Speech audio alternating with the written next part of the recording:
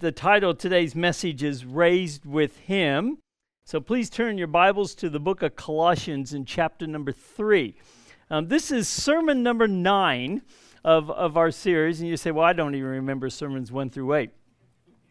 You can go on the website, and on the website you can go under sermons there, and you can just find this particular theme.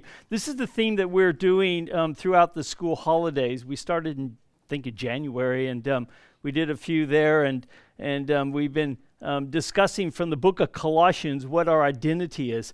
It's life-changing. It's a tremendous book. I want to encourage you to read through the book of Colossians during the school holidays. It is an easy read as far as like it's only a few chapters, and you'll be able to get through it quite easily.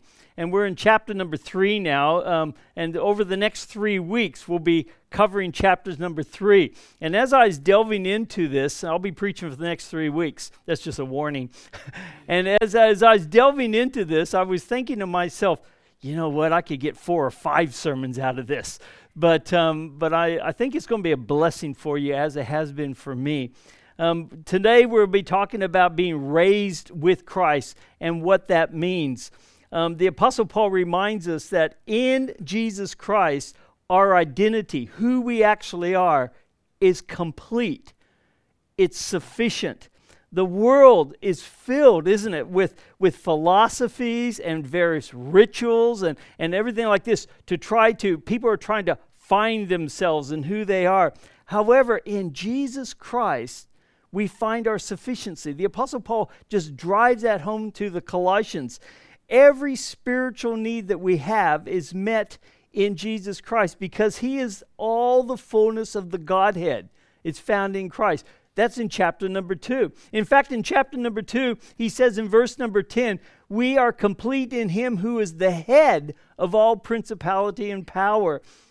Jesus Christ is sufficient because of a couple reasons. Number one is who He is. And I'm kind of giving you a review of what we've been talking about over the last several weeks. Last school holidays, that is. The last time I think I preached this was back in April. Had to dig up the notes, had to look at it and remind myself of what we were doing here. And he's God in the flesh. And it's because of not just who He is, but folks, I want you to understand, it's because of what He did for us. Never ever get tired of the gospel. Jesus Christ came, He took our sins upon Himself, He conquered death, He paid the price, the sacrifice. It was acceptable to God as payment for our sin. This is elemental stuff, isn't it? This is the stuff that you and I were saved for.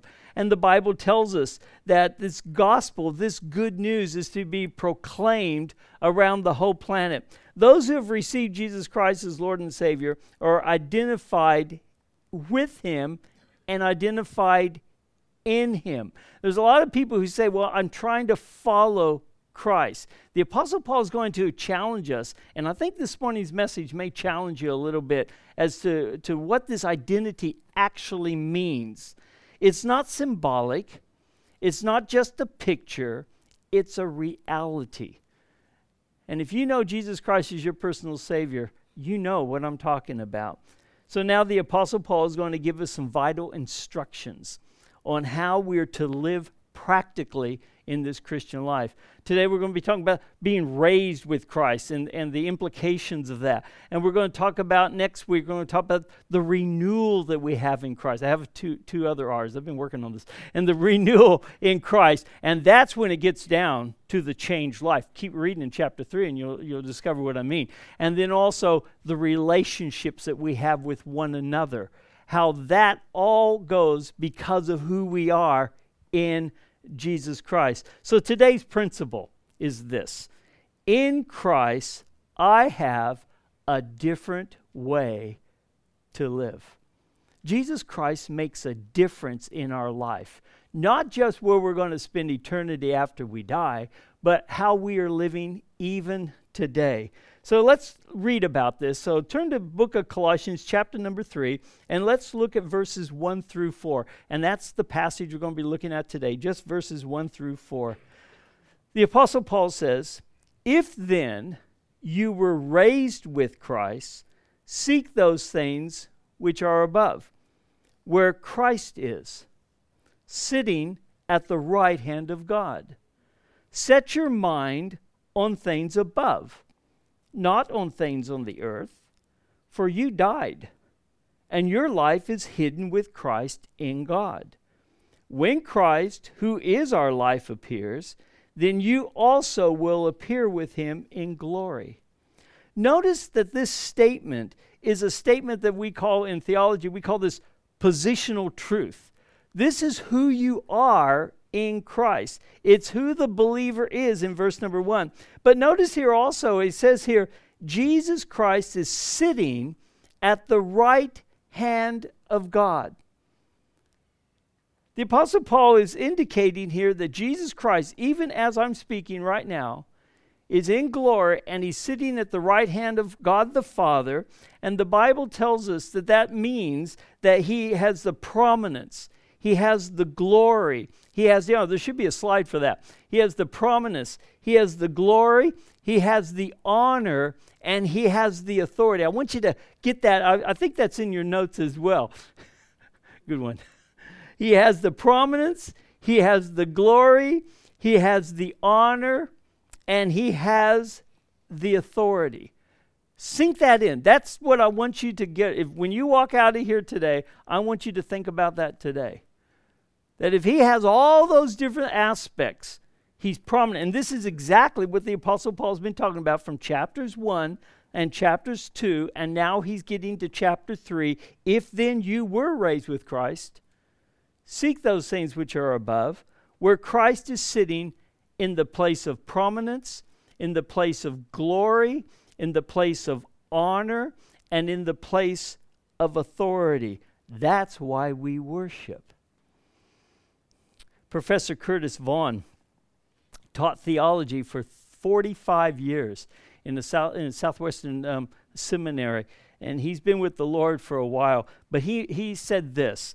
He said, see to it that our interests are centered in Christ, that our attitudes, our ambitions, and our whole outlook on life are molded by our relationship to him. For 45 years, he taught that, and he never grew tired of it.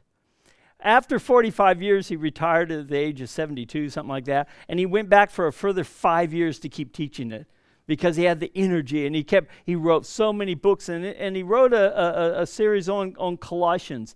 And that's the conclusion that he came up with. So see to it that all of our interests are centered in Jesus Christ.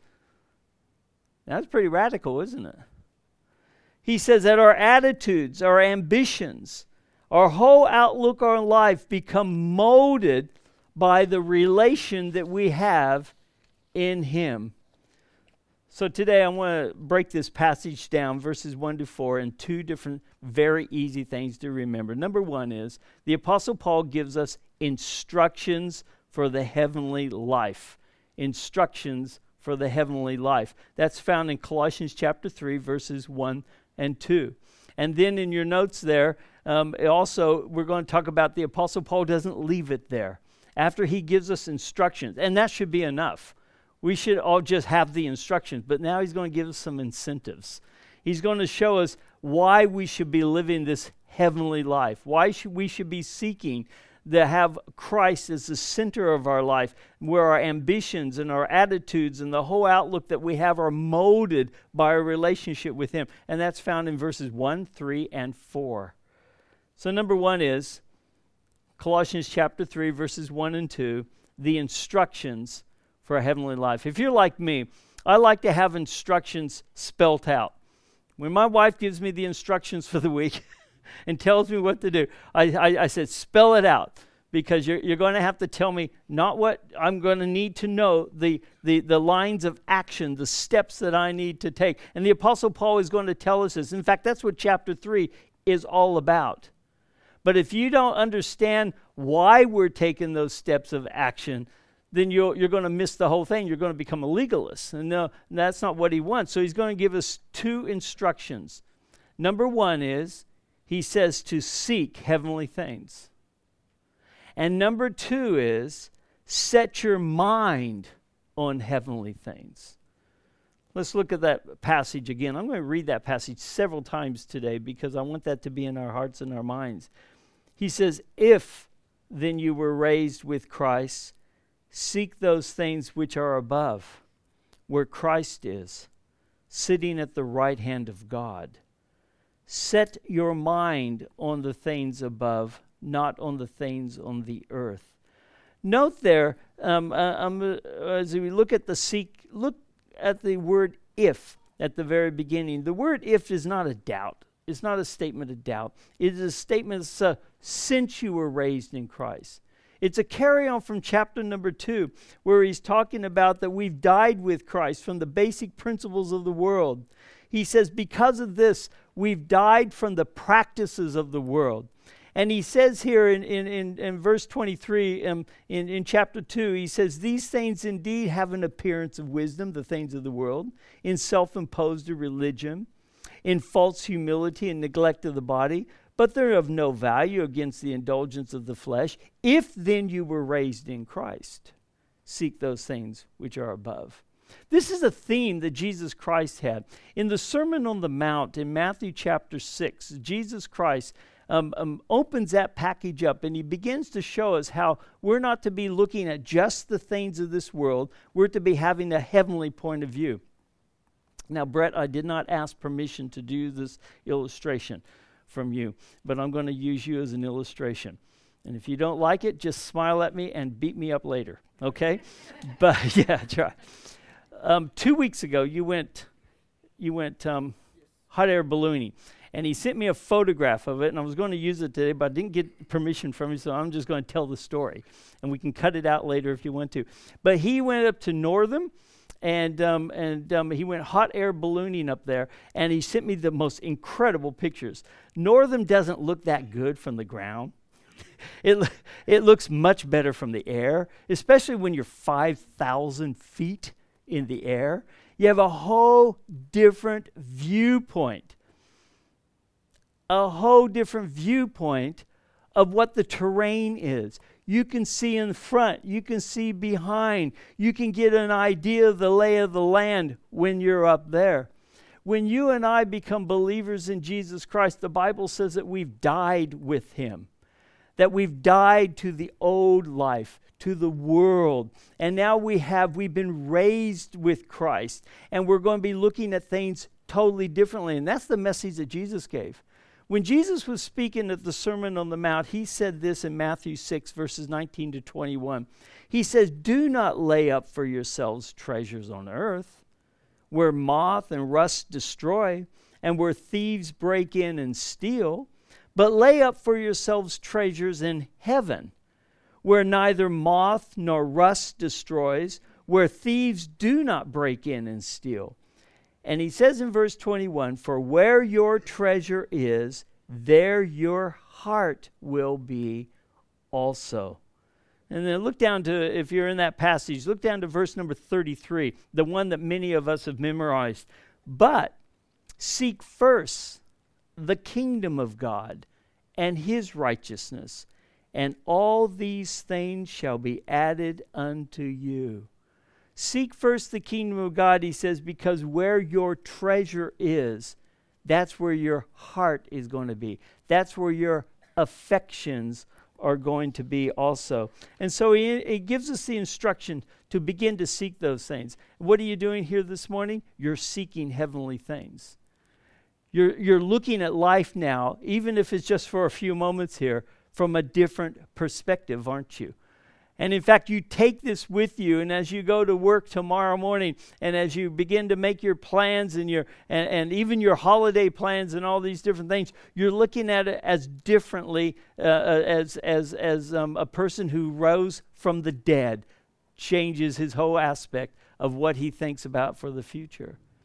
And so he goes from there, and he's going to give us the second instruction. And the second instruction is to set your mind on heavenly things. So we've been seeking heavenly things, and after we begin to study God's Word, and you get involved in a connect group, or you get involved in the Friday night Bible study, I'm throwing in a couple opportunities for you.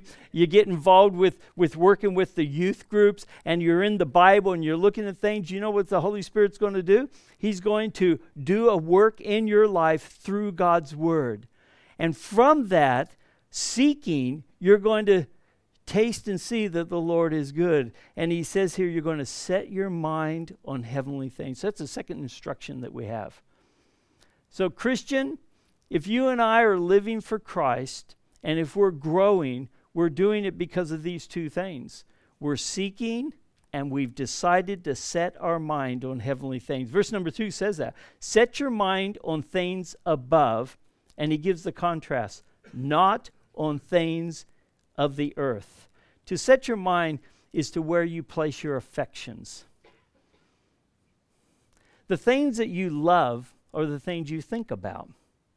Please turn to 1 John chapter number 1. It's at the end of the New Testament. The Apostle John, later on in life, he's an older man now, and he's writing 3 little letters. And he writes these 3, and listen to what John says. He gives us a warning and an instruction about this in chapter number 2 of 1 John in verses 15 to 17. He says, do not love the world, nor the things in the world. If anyone loves the world, the love of the Father is not in him.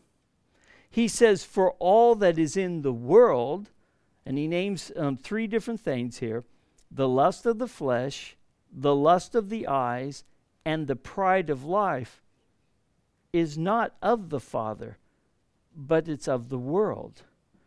Now, why is this so important? He says in verse 17, and the world is passing away, and the lust of it, but he who does the will of God abides forever. What he's indicating here is that the way that we're looking in life, we must live here. The Lord it will bless our earthly life for sure, but our affections aren't here. Our affections are somewhere else. And there's so many verses that we could look at, because we see that example after example of people who are living the life here with a greater hope. All that is in the world, he says, the lust of the flesh, the lust of the eyes, and the pride of life is not coming from the Father, but is of the world. You know, I think it's no coincidence that last month in many of the Western world nations, they celebrate what they call Pride Month. And unless you've been living under a stone somewhere, it's been everywhere. I got a thing from my bank advertising and saying, you know, if you're part of Pride, and they named all the different letters, and then they put the plus afterwards, and they said, if you have any of this, we want to work with you. We want to work with you. You got to stand up for Pride. Isn't that interesting? Because the Bible says that every way of a man is right in his own eyes, Proverbs 21 says. But the Lord weighs the hearts. It says in verse number 4 of Proverbs 21, and there's so many others, a haughty look, a proud heart, and the plowing of the wicked are sin.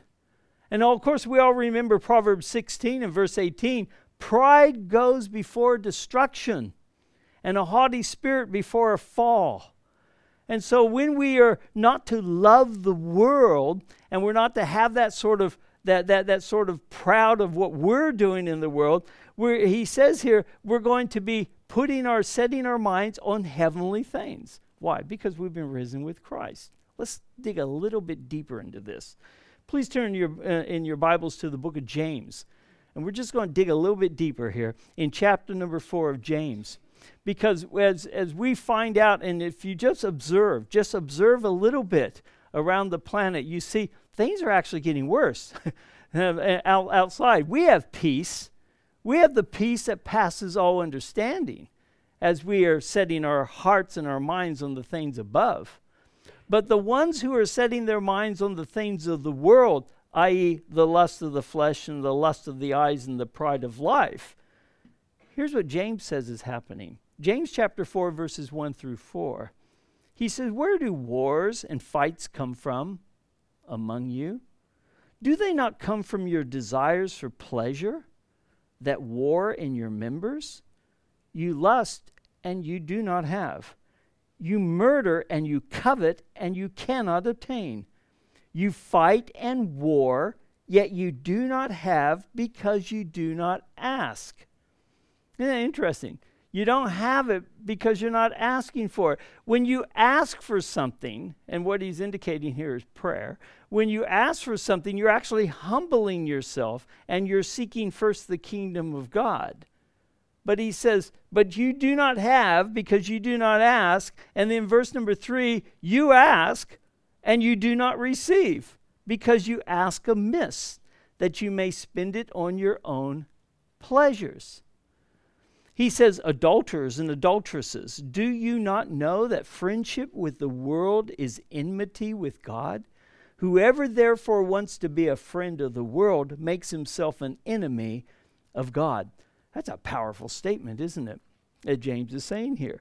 So because we are raised from our spiritual death with Christ, and because Jesus Christ is in the place of prominence, glory, honor, and authority, therefore the heavenly realm is where we set our minds. It's our affections. And if our values are right, our lives will be productive for the glory of God. Now that is the statement that the Apostle Paul, that is what the Apostle Paul is setting us up for the rest of this chapter. And so therefore, as we look at this, and we see the instructions to seek the heavenly things, to set your mind on earthly things, I'm reminded again of that quote, see to it that our interests are centered in Christ, that our attitudes, ambitions, and whole outlook on life are molded by our relation to Him. Now that should be enough. He could have stopped in verse number 2 and said, okay, now go and do it. But he knows his audience. He knows people like me. We have to have an incentive. What is it? Why do we do this? Why should we do this? And so he gives us 3 different incentives for the heavenly life. And as you meditate on this and as you think about this, you're going to see that this is so, so good. He says, first of all, it's because Christ, Jesus, is your life. He is your life. And number 2, and because He is your life, you are secure in Christ.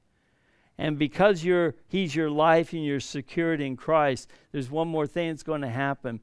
He's going to have a glorious return. So we have the incentive of the glorious return of Jesus Christ. Let's unpack that for the next few moments. Number 1 is Christ is your life. As I indicated earlier, this is not merely living for Jesus. This isn't merely trying to follow Him. This is actually Christ is in you, the hope of glory. And this understanding, and when you have this understanding that Jesus Christ is indwelling in you, and the Bible says that when you receive Jesus Christ as your personal Savior, the Holy Spirit comes upon you.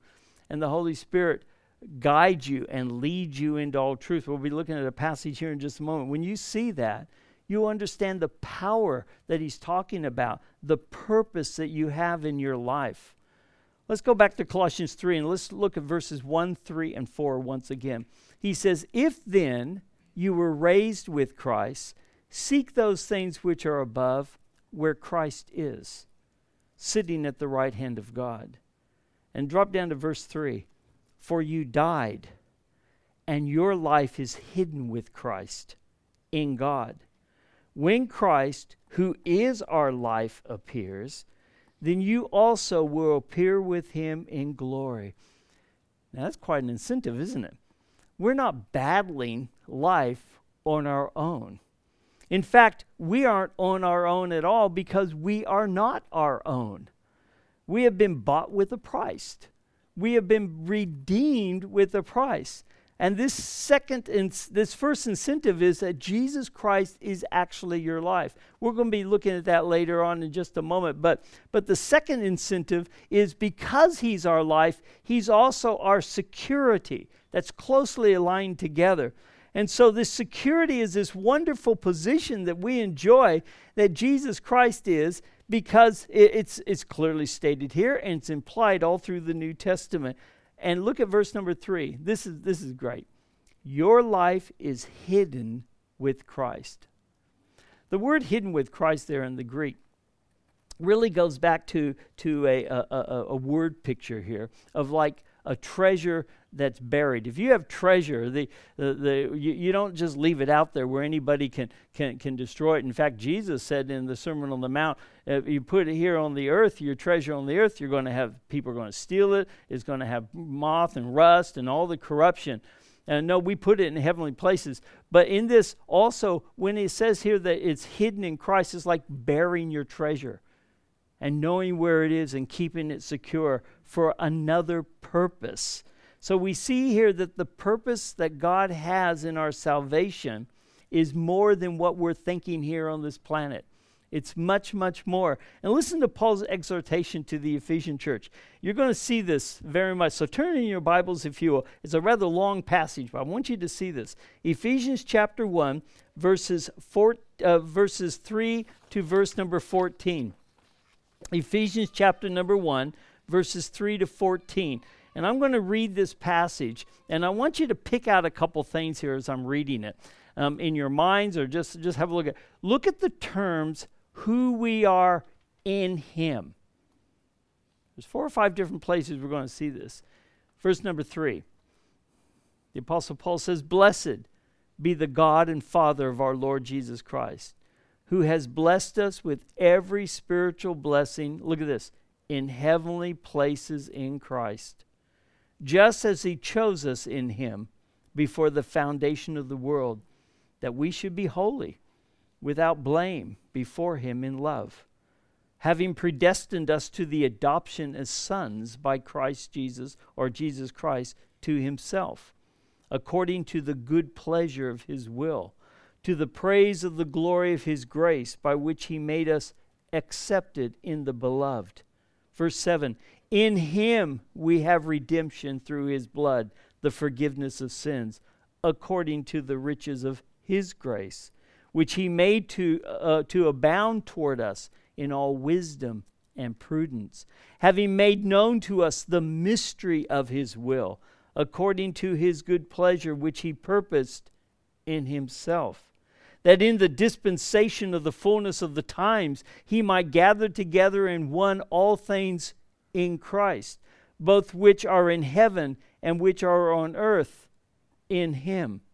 Verse 11, "In Him also we have obtained an inheritance, being predestined according to the purpose of Him who works all things according to the counsel of His will, that we who first trusted in Christ should be to the praise of His glory.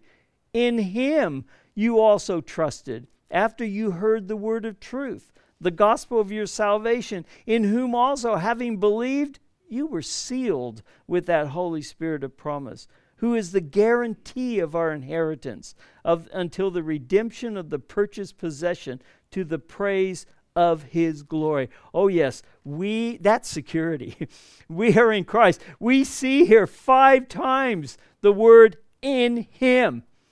We see another place, "in Himself." We see "in Christ." With this knowledge that we have here, as we are setting our mind on heavenly things, this is part of it. We see here, I'm convinced that we can handle anything life throws at us. Anything. If we're in Christ.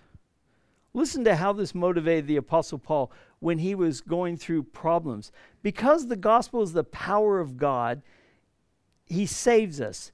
He calls us to a holy calling according to His purpose and grace. 2 Timothy chapter 1, in verse number 12, the Apostle Paul writes this. He's talking about there in the previous verses, all the issues he's going through because of the gospel. He says, "For this reason, I also suffer these things. Nevertheless, I am not ashamed. For I know whom I have believed, and am persuaded that He is able to keep that which I've committed to Him until that day." I want you to understand something. When the Apostle Paul was writing to the Colossian church, he was in prison. He wasn't writing in some ivory tower somewhere where people were serving him and everything was going well. He was suffering for the sake of the gospel. And as he's writing to young Timothy and he's explaining to him what the ministry is going to be all about, he indicates here, nevertheless, he says, although I'm suffering these things, nevertheless, I'm not ashamed. Why is it? Because you think it's going to get better tomorrow? No, he says, because I know whom I have believed. And I'm persuaded, I'm convinced that he's able to keep the things that I've committed to him against that day, the future day. You see, he is seeking those things which are above. He's setting his heart, his mind on the things of God, not on the things of the earth. And the Apostle Paul says that isn't just for him. He wants that for you and me as well. So Christ is your life. You're secure in Christ. Look at Colossians chapter 3, verses 3 and 4 again. For you died, and your life is hidden with Christ in God. Now look at this. When Christ, who is our life, appears, then you will also appear with him in glory.